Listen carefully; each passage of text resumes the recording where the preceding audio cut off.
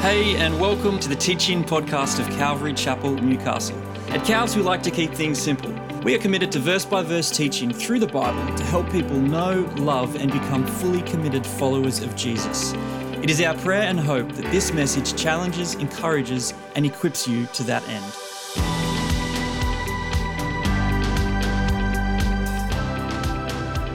Well, we are in the middle of our study through the book of Acts. We're calling it this theme series, To the Ends of the Earth. And we've clearly come in halfway on a scene here, which we'll backtrack and try and unpack in a moment. But to kick us off, I want to read something to you written by Tim Keller in The Atlantic, which is an online journal. He wrote this: "I've spent a good part of my life talking with people about the role of faith in the face of imminent death. Since I became an ordained Presbyterian minister in 1975, I've sat at countless bedsides and occasionally even watched someone take their final breath. I recently wrote a small book on death, relating a lot of what I've had to say to people in such times.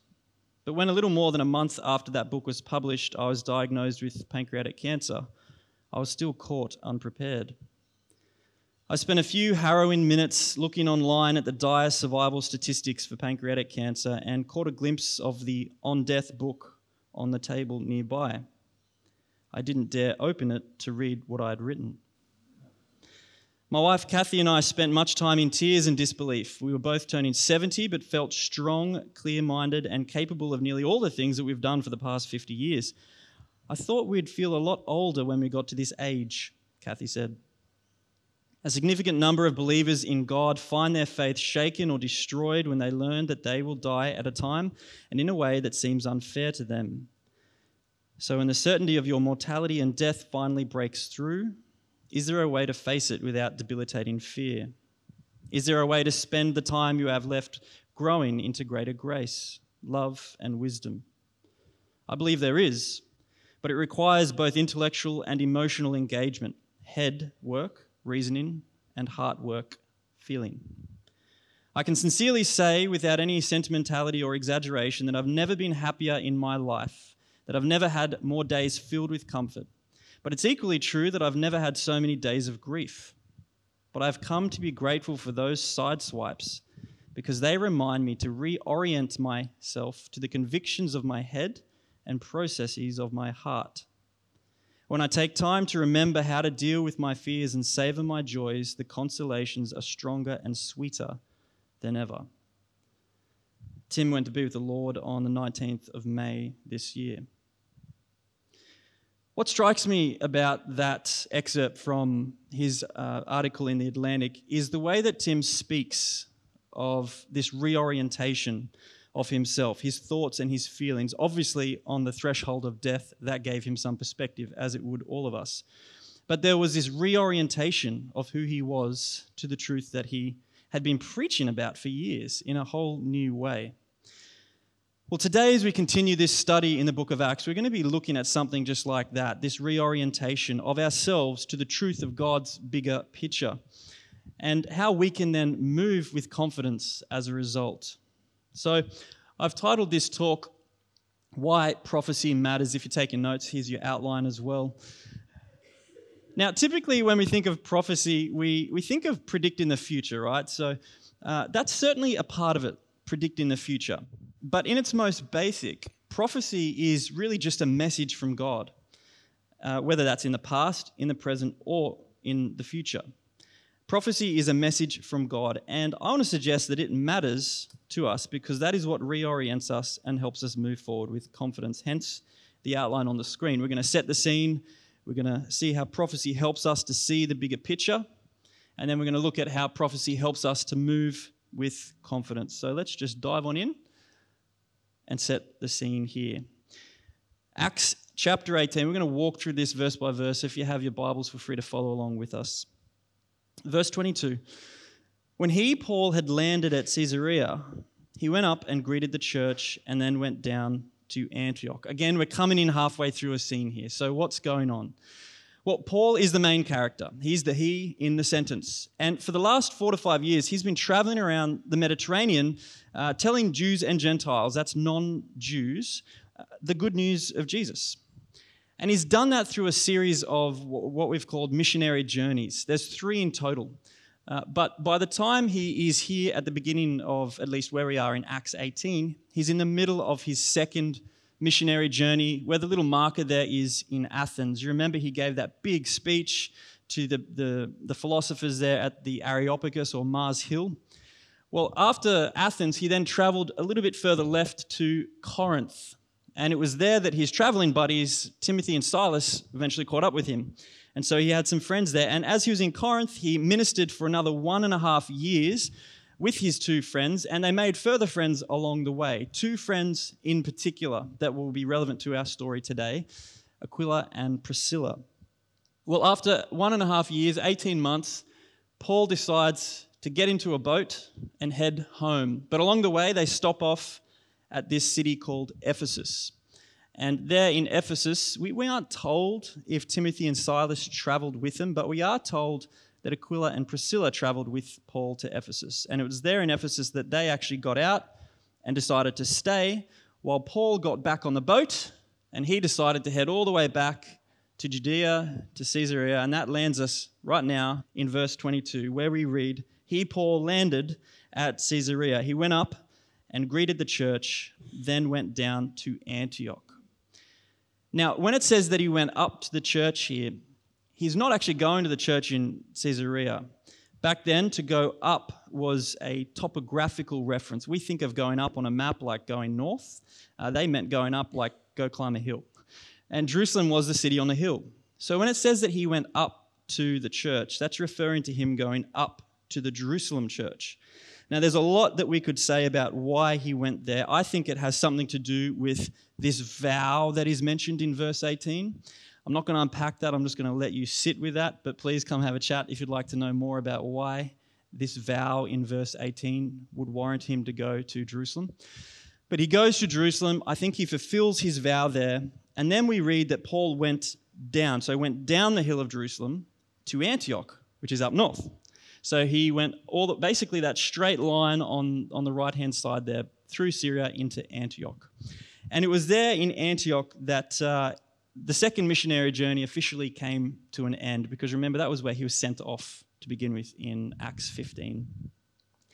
Now, this departure from Antioch, we read that he stayed there for some time, kind of regrouped with the team, with headquarters back home. And then it says, matter of factly, that he just hit the road again. That's actually the beginning of the third missionary journey. So there's not a lot of detail in here. In fact, when you look at verse 23, it says he departed and went from one place to the next through the region of Galatia and Phrygia. That's like more than 1,000 k's by foot, and he's just done it in a sentence. So why is Luke sparing us, Luke the author of Acts, why is he sparing us the details here? I'm not sure if he had access to the information. Maybe it's just not important for his purposes. But either way, he's not, going into detail for us. But what he does tell us, which is important, I think, is that the nature of this third and final missionary journey is quite different. This time, he's going back to churches he's already been to strengthen and equip the Christians there, which means he's probably not going to get as much of a hostile reception because he's going back to friends, right? He's not going to evangelize, he's going to disciple. So that means that the nature of this third missionary journey is quite different to all of the rest. And as we move through what Paul does in the coming weeks, or I guess after Christmas, we'll see more about that. Now, I could spend a good hour talking about the significance of strengthening the church and the disciples, but I'm going to have to leave it there, and I want to move on again because I want to push through to this point about prophecy here. So with all of that said, that's really just the background, setting the scene now for the second point on our list, and that is why prophecy matters, because prophecy helps us to see the bigger picture. So look here at verse 24. The scene shifts completely. It's like you're watching a movie and scene one is this person in this place and then just cuts and you're over here now. Now we are in a familiar place, Ephesus. And who's in Ephesus, remember? Aquila and Priscilla. So Luke is taking us back to verse 19. He's kind of going back to where he left us off there. But now there's this new character that's been introduced that we haven't met, we haven't even heard of up until this point in the New Testament. This is the first time we're introduced to this bloke named Apollos. We read in verse 24 that Apollos, he was a Jew, a native of Alexandria. Now, any history buffs here, you may know that Alexandria was a pretty big deal back then. It's like the top 3 of the major cities in the Roman Empire. So you have Rome, Antioch, where Paul is, and then Alexandria as well. It was a magnificent city, founded in 332 BC by Alexander the Great, his namesake, and it had a huge population, about the same size as Antioch, about 500,000, which back then was big.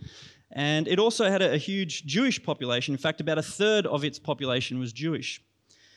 We read here as well that Apollos not only being a Jew from Alexandria, he was also an eloquent man, competent in the scriptures, who, verse 25, had been instructed in the way of the Lord. So he's well spoken and he's smart. In fact, this word competent means, it's the word dunatos, and it's where we get our English word dynamite from. So he had an explosive intellect, if you will. We also see here as well that Apollos was fervent in spirit. Now that literally translates to he was boiling over. And I just love that. So this guy feels what he thinks. He's like the perfect theologian, charismatic individual. Often today we have one or the other represented, but to have it in one is an exciting combination. This is all going to make a lot more sense, by the way, by the time we get to verse 28 here, and we see what this dude Apollos does in the city of Corinth. But no spoilers. So he was a theologically precise, charismatically on fire for Jesus individual. And we know that it was for Jesus because of what we read here next in, I think it's verse 25. We read, Apollos spoke and taught accurately the things concerning Jesus. But here's where it gets interesting. Look right in the middle of verse 25, though he knew only the baptism of John. Now what's that all about? The baptism of John is a reference not to John, the author of the 4th Gospel, but to John the Baptist, the prophet who appears at the beginning of all 4 Gospels, Matthew, Mark, Luke, and John. So we've just introduced ourselves to Apollos. Let's introduce ourselves to John the Baptist. Who was this bloke? Well, he was a relative of Jesus. At the beginning of Luke's Gospel, we read that Elizabeth was the mother of John and Mary the mother of Jesus. So they were relatives, both pregnant at the same time, which means that Jesus and John were about the same age as one another. We also read that when John grew up, he became this camel-haired, clothed, bug-eating, nomad, living, eccentric prophet who spoke on the outer regions of the desert. It kind of sounds crazy enough to just politely ignore. But John didn't exactly fly under the radar. He had a tendency to draw large crowds. People would come from all over to hear him speak. Why? What was he doing? What was he saying to get so much attention? The answer is John the Baptist was a prophet. Not just any prophet, though. The last of the Old Testament prophets. And that was magnetic for Israel at this time, because it had been centuries since Israel had a prophet speaking for God. It was just radio silence from above. But John comes on the scene as a voice in the desert. He's actually the guy that the prophets prophesied about. Isaiah 40, we read of a voice crying in the wilderness, "Prepare the way of the Lord." Malachi 3, a messenger will come and prepare the way before me, says the Lord. When you line up what the Old Testament has to say and the figure of John the Baptist, there is no mistaking that John is that voice in the desert, the messenger preparing the way of the Lord. So, the baptism of John then was a baptism of preparation for the coming of the Lord. Now, baptism wasn't new with Christianity. The practice of ritualistic immersions predates Christianity in the Hebrew Scriptures as a means of purification, a symbolic act to cleanse oneself from ceremonial uncleanness. So in this sense, the baptism of John, to tie it all together, was symbolic preparation for the people of Israel to get them ready to be cleaned by the Lord. It was all about anticipation. The kingdom was near because the king was here. It was all about preparation. The people of Israel were about to receive their long-awaited Messiah. So Apollos, John the Baptist, that now begs the question, who is this Messiah? The word Messiah is a Hebrew word. In the Greek, the original language of the New Testament, it's translated as Christ. So whenever you see the word Messiah or Christ, they're just different translations of the same word. And that word means simply anointed one. When you open up your Old Testament, for example, you'll find the word Messiah used in reference to kings and priests, people anointed and appointed to certain positions and offices throughout Israel's history. That's what the word Messiah or Christ means in its simplest. But just like in English, how we have words that have a general meaning, and that same word that can be used in a proper noun, take, for example, labor. It just means work, or you put a capital L and it refers to the political party under Anthony Albanese, our PM here in Australia. In a similar way, Messiah can be used in a general sense to mean anointed one, or in a proper noun sense as a name or a title to refer to the anointed one, the capital M Messiah. Now, where did this idea of a unique capital M Messiah arrive in Israel's thought and history and tradition? Well, throughout Israel's history, as the Jewish people faced various challenges such as exile and persecution and the loss of their temple, there grew this sense that it was just impossible for any human-appointed priest or king to rescue them from their situation.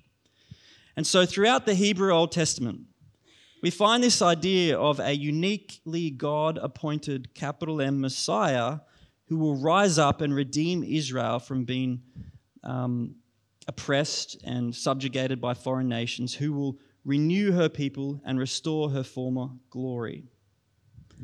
But as time went on, and Israel received blessings and cursings and more cursings and more cursings, as her temple was destroyed and rebuilt and destroyed and her people scattered and regathered and scattered, the rabbis, the Jewish teachers, began to reinterpret the significance of what this Messiah is or represents. If you'd like, I don't have time now, but my wife encouraged me to cut this out of the talk. You'll thank her later. But there is a fascinating evolution of the idea of the Messiah for the last 2,000 years, so that when you speak to any Jewish friends of yours today, they don't necessarily believe the same thing, right? So I hope somebody comes and talks to me because that's really exciting.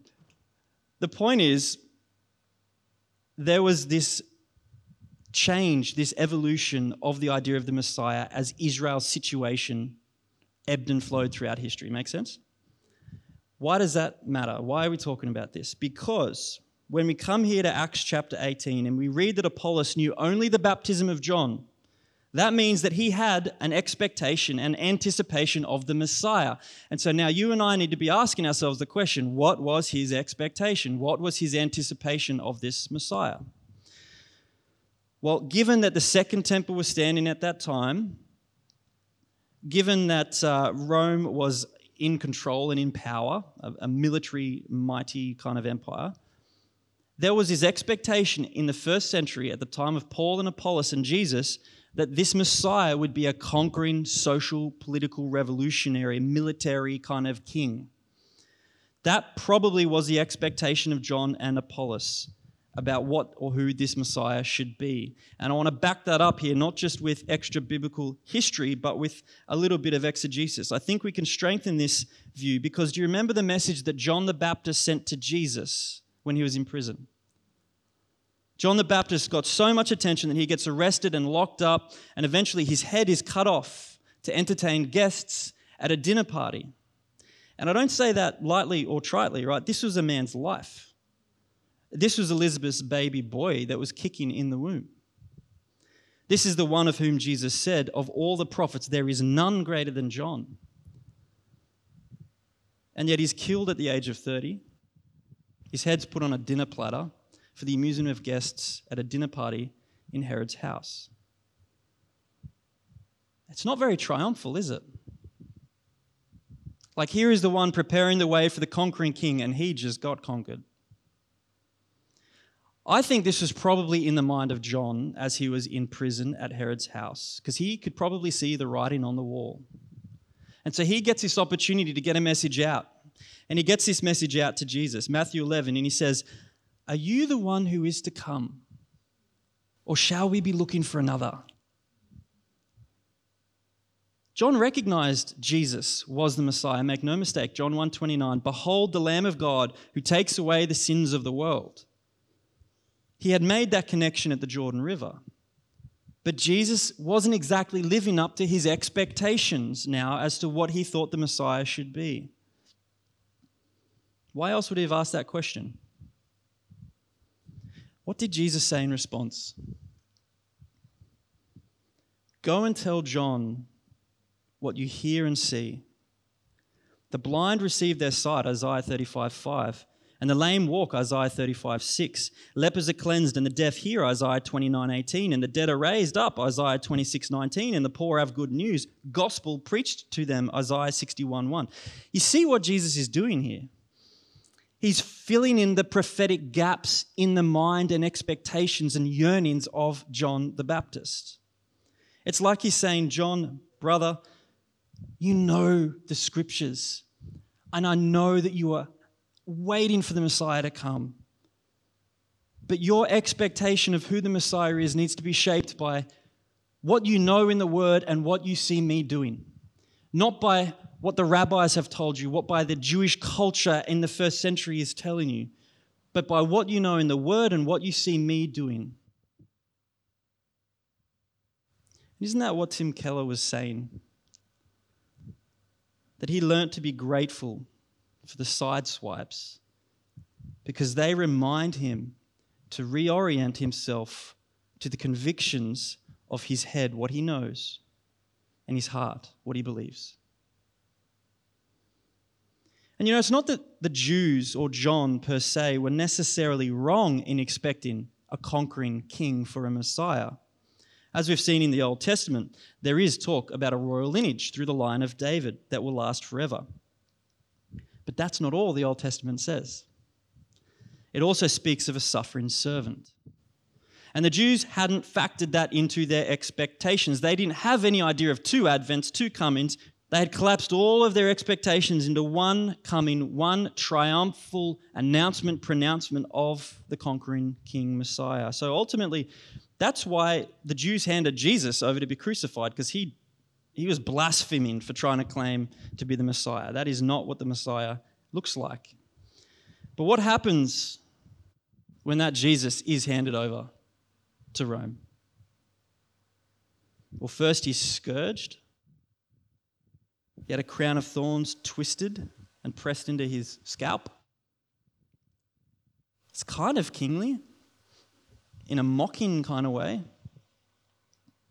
And that's what they did. "Hail, King of the Jews." And Pilate has the good sense to call him in and ask, because they're calling him a king, where are you from?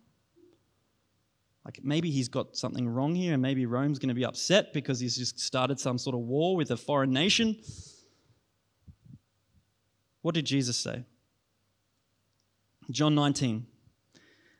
Nothing. He was silent. Why was he silent? Of all the times to speak, Jesus. John the Baptist preached, "Behold the Lamb of God who takes away the sin of the world." Jesus was silent because in order to be that conquering Lamb of God, he had to be the one of whom it is also written, "He was led like a lamb to the slaughter. And as a sheep is silent before the shearers, he did not open his mouth."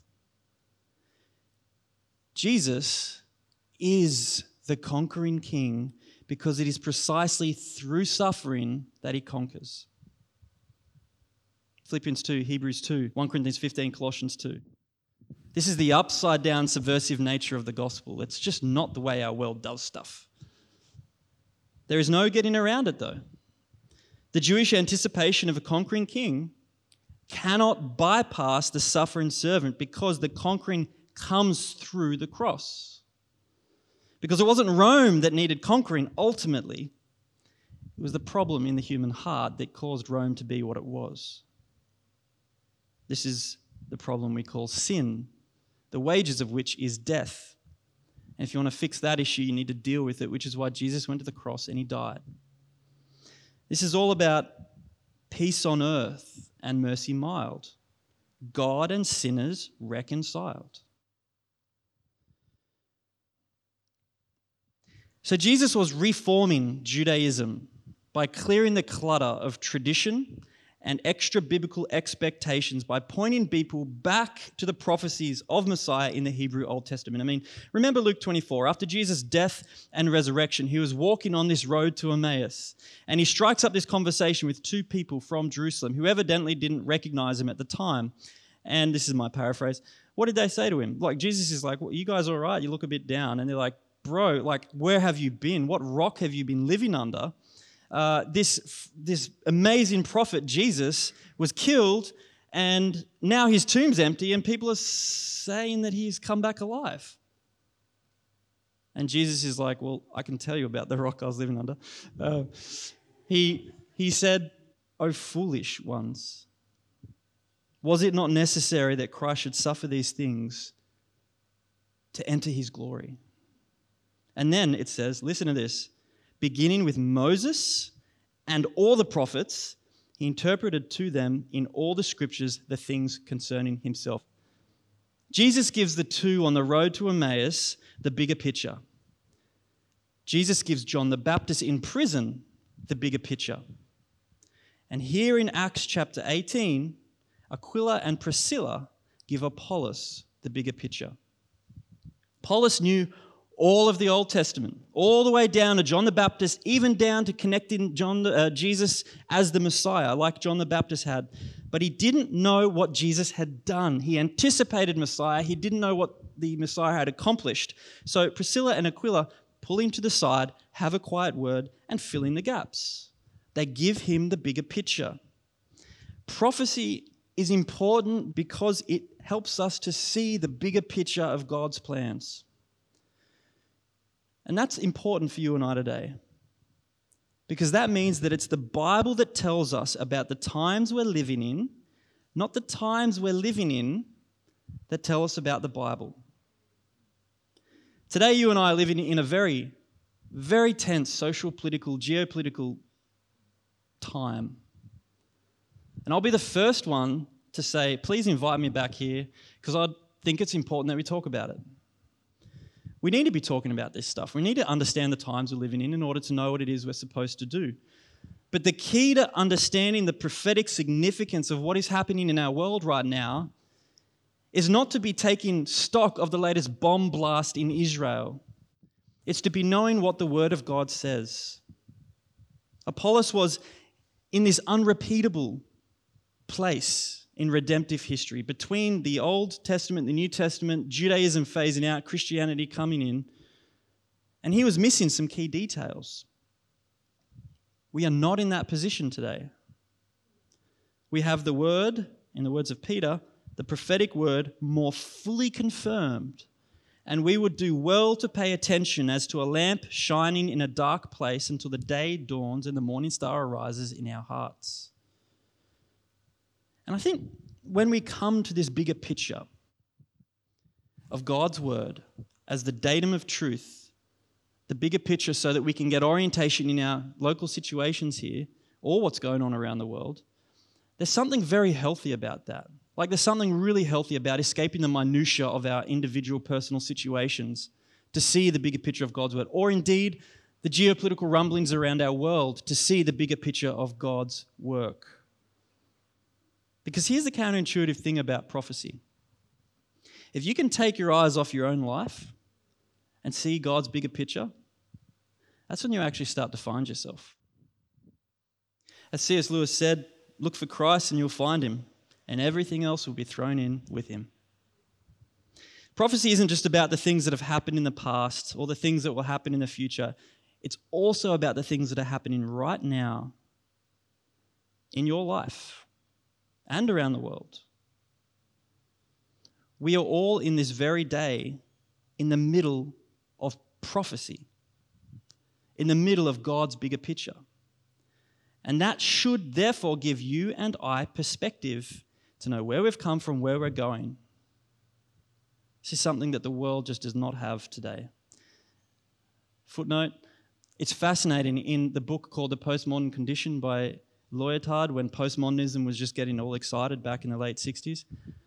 He kicks off and defines postmodernism as the dissolution or the destruction of meta-narratives, the destroying of stories, of a past, a present, and a future. When you destroy a story, you don't know where to locate characters. When you have a story, you know where to find yourself. You get orientation. This is the bigger picture that is sorely missing in our culture today. It gives orientations to our expectations. Orientations to our expectations, to our desires, to our loves, to our losses. And as Tim Keller was saying, despite his cancer, he could still move forward with purpose. Knowing your place in the bigger picture can bring not necessarily just happiness, but a deep-seated joy. Can you imagine, therefore, the thrill that little conversation between Aquila, Priscilla, and Apollos would have been for Apollos? He had spent his whole life anticipating the Messiah, and now it just makes sense.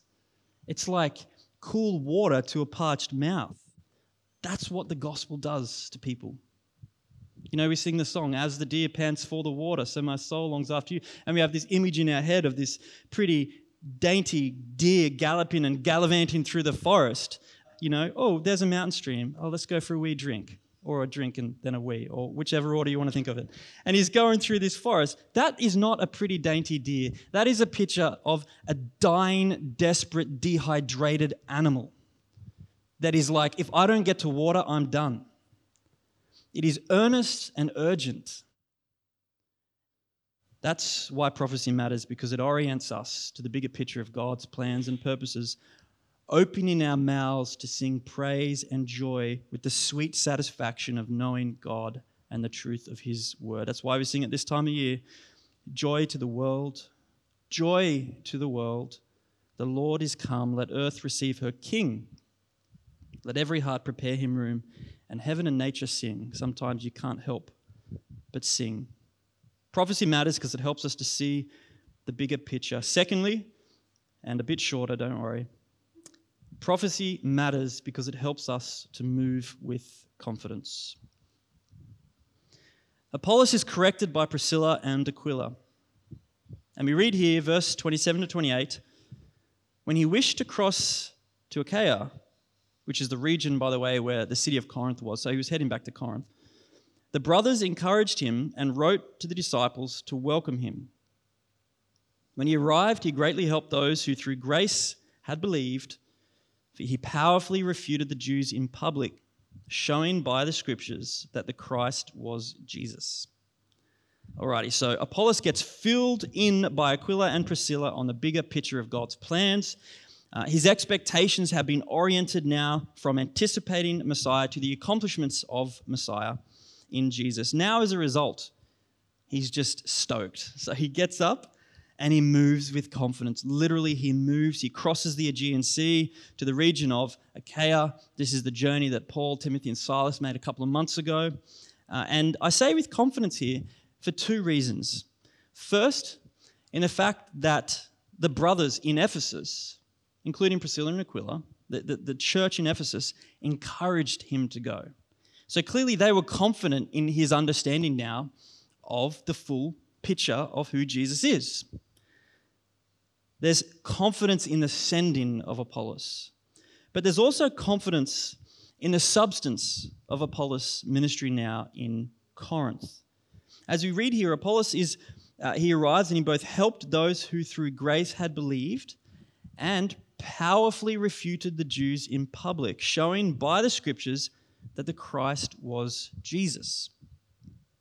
This word powerfully in the Greek, we can't really translate it properly into English, like with a word-for-word translation, but it means something like this. He powerfully argued them down all the time, constantly. Boom. So Apollos is that confident in the gospel that he just takes it to the Corinthians. in his dynamite, flaming hot kind of way, right? But why was he so brazen and bold?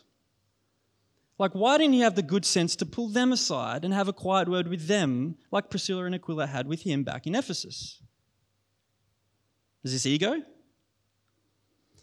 No, remember, this wasn't the first rodeo in Corinth. The Corinthian Jews had heard the gospel. Back at the beginning of Acts chapter 18, we read this, verse 5 and 6. When Silas and Timothy arrived from Macedonia, those traveling buddies caught up with Paul. Paul was occupied doing what? Paul was occupied with the word, testifying to the Jews that Christ was Jesus. Sounds a little bit like Apollos now, who's coming in for round 2. And when they opposed and reviled him, what did Paul say? What did he do? He shook out his garments and said to them, "Your blood be on your own heads."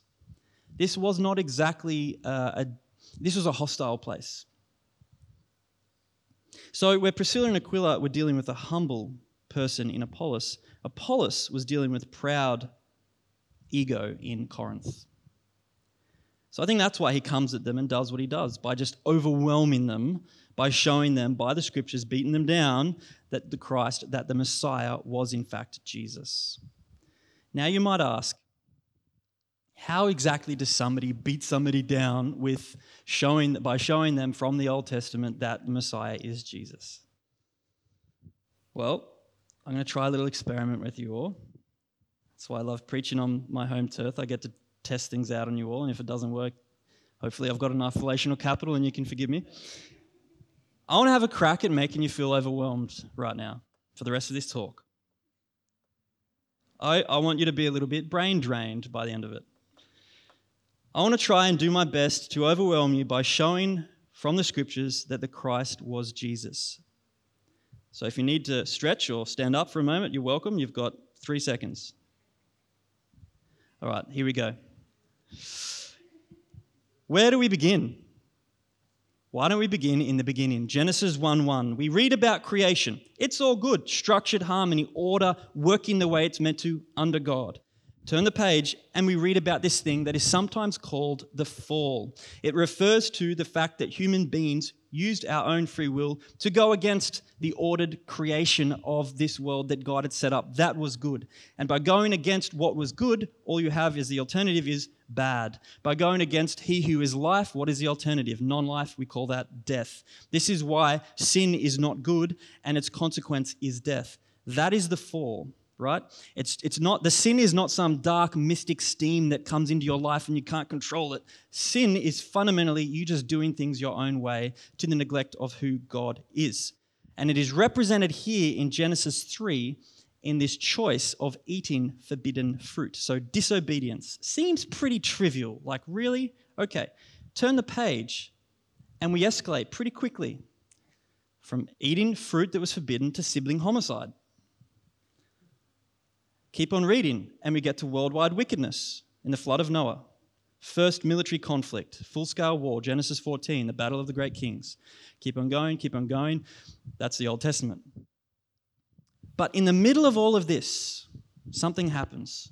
Genesis 3, the fall happens, people sin, and right at that moment, God comes in with a promise. Genesis 3:15, that one day the son or the child, the offspring of a woman will stomp on the head of evil. Now, those of us who've read ahead know that that is referring to Jesus, but it would not have been clear to anyone back then who that was. I mean, how could it? But this is the nature of prophecy in the Bible, structured in terms of promise and fulfillment. Promises are made. Over time, we get more detail, more clarity, until ultimately we see those promises fulfilled. So the very first promise in the Bible, the very first prophecy is of a child in Genesis 3. We continue to read, and I'm giving you the abridged version here. Please go home, spend about a year reading the Old Testament for yourself. Next, we get to Genesis 18. And here we read another promise, only this time it's a promise for many children. God says to Abraham that he will have a son, and from that son will come the whole race of people. Now, Abraham was 99 years old. His wife, Sarah, was 89 years old, and she literally laughs. She's like, don't you know how this anatomy thing works? It ain't happening right over here, okay? And the Lord's probably like, yeah, I created you. I get it. The point is, we have a promise of a child in a place, in a space that it would not have been possible for humanity to have brought it about themselves. Keep that in your head. We keep on reading, and we get to Isaiah now, and we read this in Isaiah 7:14. Behold, the virgin shall conceive and bear a son, and shall call his name Emmanuel, which means God with us. So now we've got another promise of a child, and we're getting more information. It's something unique. There's a sign. There's something different about this child. It's going to be the child of a virgin. Turn the page into the New Testament, and what do we find? Matthew 1. The birth of Jesus the Christ took place in this way. When his mother Mary had been betrothed to Joseph, before they came together, she was found to be with child from the Holy Spirit. All this took place to fulfill what the Lord had spoken by the prophet. Behold, the virgin shall conceive and bear a son, and they shall name him Emmanuel, which means God with us. And so we sing, Silent night, holy night. All is calm, all is bright. Round yon virgin, mother and child. This has always been the way of the Lord. God said to Abraham, I have chosen him, Abraham, that he may command his children and his household after him to keep the way of the Lord. Isaiah writes in his prophecy, a voice of one crying in the wilderness to prepare the way of the Lord. Matthew writes in his gospel, Matthew chapter 3, of John the Baptist who was crying in the wilderness as one who was preparing the way of the Lord. Apollos in Acts chapter 18, we get to him, who was this learned Jew from Alexandria, a very interesting guy who was instructed in the way of the Lord. This has always been the way of the Lord. This promised child. Who is this promised child? John 14:6. I am the way, I am the truth, and I am the life, said Jesus. But wait, there's more. Hold on. Acts 9:2. Who are Christians called? That's not a rhetorical question. The way. The way. We are members of the way, ones of the way, Christ ones. Past promises, present promises, future promises, they all point to Jesus. This has always been the way of the Lord. And the reason why is because of what happened to begin with in Genesis chapter 3 in the fall of garden. Our sin puts us in this position in this world where we just can't help ourselves, right? We literally cannot help ourselves with our situation. So if there was to be any hope for humanity, there had to be not only a promise from the outside, but a fulfillment of that promise from the outside. God would have to step in and get involved because all of Israel's anointings and appointings and little m messiahs and kings and priests and all of our expectations today with career and success and relationships and money and making a legacy for ourselves, none of it can undo this sense of falling short that we all have. We can't escape our own death. If you don't believe me, the death rate is still 1 per 1. This is the situation of humanity all around our world right now, which is again why we sing at this time of the year, long lay the world in sin and error pining, till he appeared. And the soul felt its worth. The thrill of hope. The weary world rejoices, for yonder breaks a new and glorious morn, like cool water to a parched mouth, eh? This is the grand story of the Bible. God does a miracle in creation, we mess it up. God does a miracle by opening the womb of Sarah, Israel messes it up. So God does another miracle in the womb, this time of the Virgin Mary. Jesus doesn't mess it up. So God continues now to do a work through Jesus in the lives of his people today called Christians, the church, who are miraculously born again into his rightness. And guess what? We mess it up all the time. But that's kind of the point, because that's why we are now commissioned to go out there and tell this world in mess and in brokenness about this amazing grace that has changed a wretch like me. I once was lost. I now am found oriented with my expectation. Was blind, but now I see, because I see the bigger picture, right? Wow, that worked.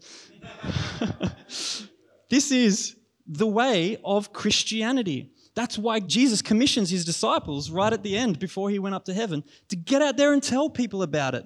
Because even though we stuff up and we fall down all the time as Christians, it's not about us, right?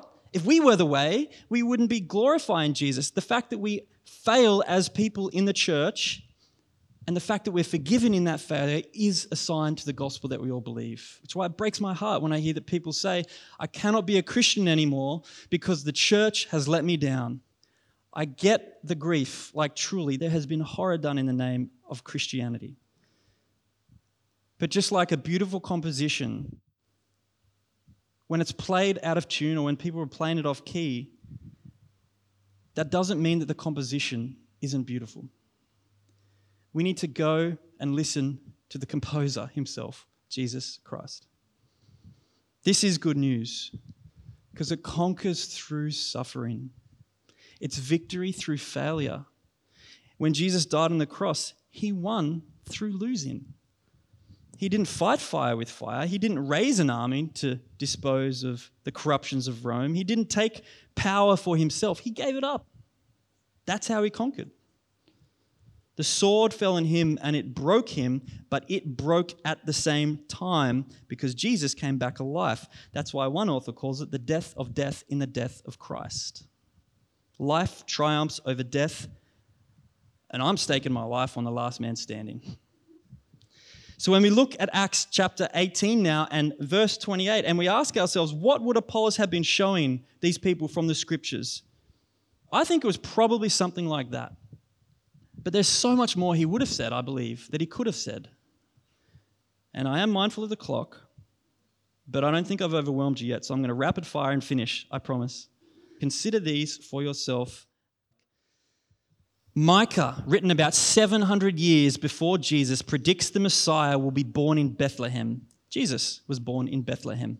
Jeremiah, written about 600 years before Jesus, predicts a righteous king from the line of David. Jesus' genealogy shows that he was born from the royal line of David. Zechariah, written about 500 years before Jesus, predicts the Messiah will enter Jerusalem on a donkey before being betrayed for 30 pieces of silver. A week before his death, Jesus entered Jerusalem on a donkey, and the night before his death, Jesus was betrayed by Judas for 30 pieces of silver.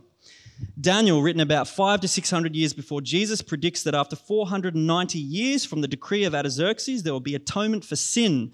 The decree of Artaxerxes was in 458 BC, which takes us, when you add 490 on, to about AD 32 or 33, right about the time that Jesus died to atone for sins on the cross. The Psalms, written about 1,000 years before Jesus, speaks of death by crucifixion before crucifixion had even been invented yet. Isaiah, written about 700 years before Jesus, speaks of a burial in a rich man's tomb and a resurrection where the suffering will see life again. Jesus was buried in the tomb of an affluent man named Joseph of Arimathea, and 3 days later was seen alive. Overwhelmed? We could do this all night. We could literally be here all night. There are 1,817 prophecies in the Hebrew Old Testament, constituting 26.8% of the entire written text in the Bible. You better believe we could be here all night. But I respect you, and my wife said that we're not doing that. I know I'm being a bit obnoxious here, right? I'm trying to embody my friend Apollos that I've just appreciated so much as I've read this. But let me ask you with gentleness and all sincerity from the bottom of my heart. If there is any question in your mind about who Jesus is, how do you explain any of this? Like, seriously. Maybe it's all coincidence. Maybe it was added in retrospect. Somehow intentionally fulfilled, like Jesus knew the prophecies and just positioned himself to fulfill them. I'd submit to you that the sheer volume and scope of the prophecies we're talking about here raise serious problems for any attempt to explain them away. I mean, even if Jesus did deliberately try to fulfill the prophecies, he couldn't well have orchestrated the time or place of his birth. So call me naive, but I truly do believe that fulfilled prophecy is one of the most underappreciated evidences, not just for God in general, but the Christ in particular. Prophecy matters because it helps us to see the bigger picture, and it helps us to move with confidence, to move like Apollos across the Aegean, like Dave Payne in Southeast Asia, like the Campbells in Thailand, like Tony as he heads across to Africa, like Gabrielle and Natalia as they head on over to South America, wherever you are in your place and space here in Newcastle, even if that's through pancreatic cancer, you can move with confidence, knowing your Maker through your Messiah. To live a life knowing that death has lost its power over you because of what Jesus did on the cross is to live a life of love and thankfulness, not fear and anxiety. As Keller said, when we take time to remember how to deal with our fears and savor our joys, the consolations are stronger and sweeter than ever. And look, there's a talk for another day here, but let me state it. If everything that was promised about Jesus' first coming was fulfilled with literal exactness, then you can stake your life on the fact that when he comes again at the end of the age, it'll be fulfilled in the same way. So read your word, love your word, see the bigger picture, and get on and walk out with confidence. So one more carol for you. As prophecy helps us with all of this, I want to charge you all now to go and tell it on the mountains, over the hills and everywhere. Go and tell it on the mountains that Jesus Christ is born. Let's pray.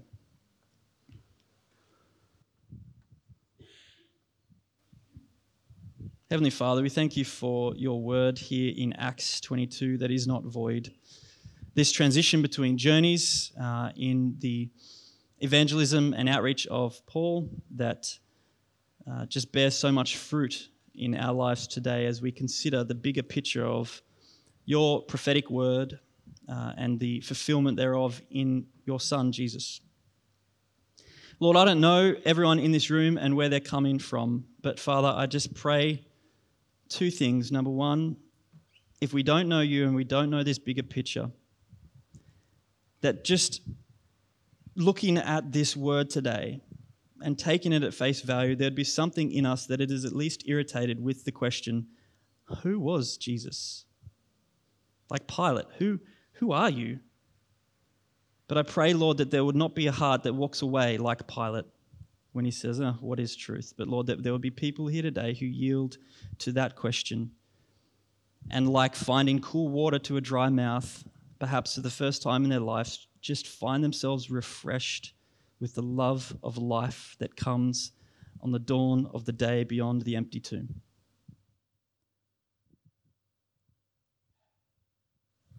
Lord, I just ask as well for those of us who do know you and we have been walking on the narrow road for some time, it gets weary, it gets dusty, sometimes we fall and break a toe. But Lord, again, as we come to your word, I just ask that we would be refreshed anew, to be able to walk with poise, because we know in your word that that is what gets attention from people as they look at us and say, how can you keep on going? Lord, I just ask that we would live lives of testimony to the grace that we've received in Jesus, that people may ask us for the reason for that hope within, and that we may give that answer with gentleness and respect in the manner that you've dealt with us. Father, this Advent, it's exciting. We love Christmas, many of us. For others, it's a painful time of the year because of the recognition of loss. But Lord, in your bigger picture, you cover all bases, the highs and the lows. And so may this Advent season be one where all of us find ourselves in your story in a new way, I pray. Amen. Thanks for listening to the teaching podcast of Calvary Chapel, Newcastle. If you would like to check out more of our teachings, please visit ccn.org.au/teachings.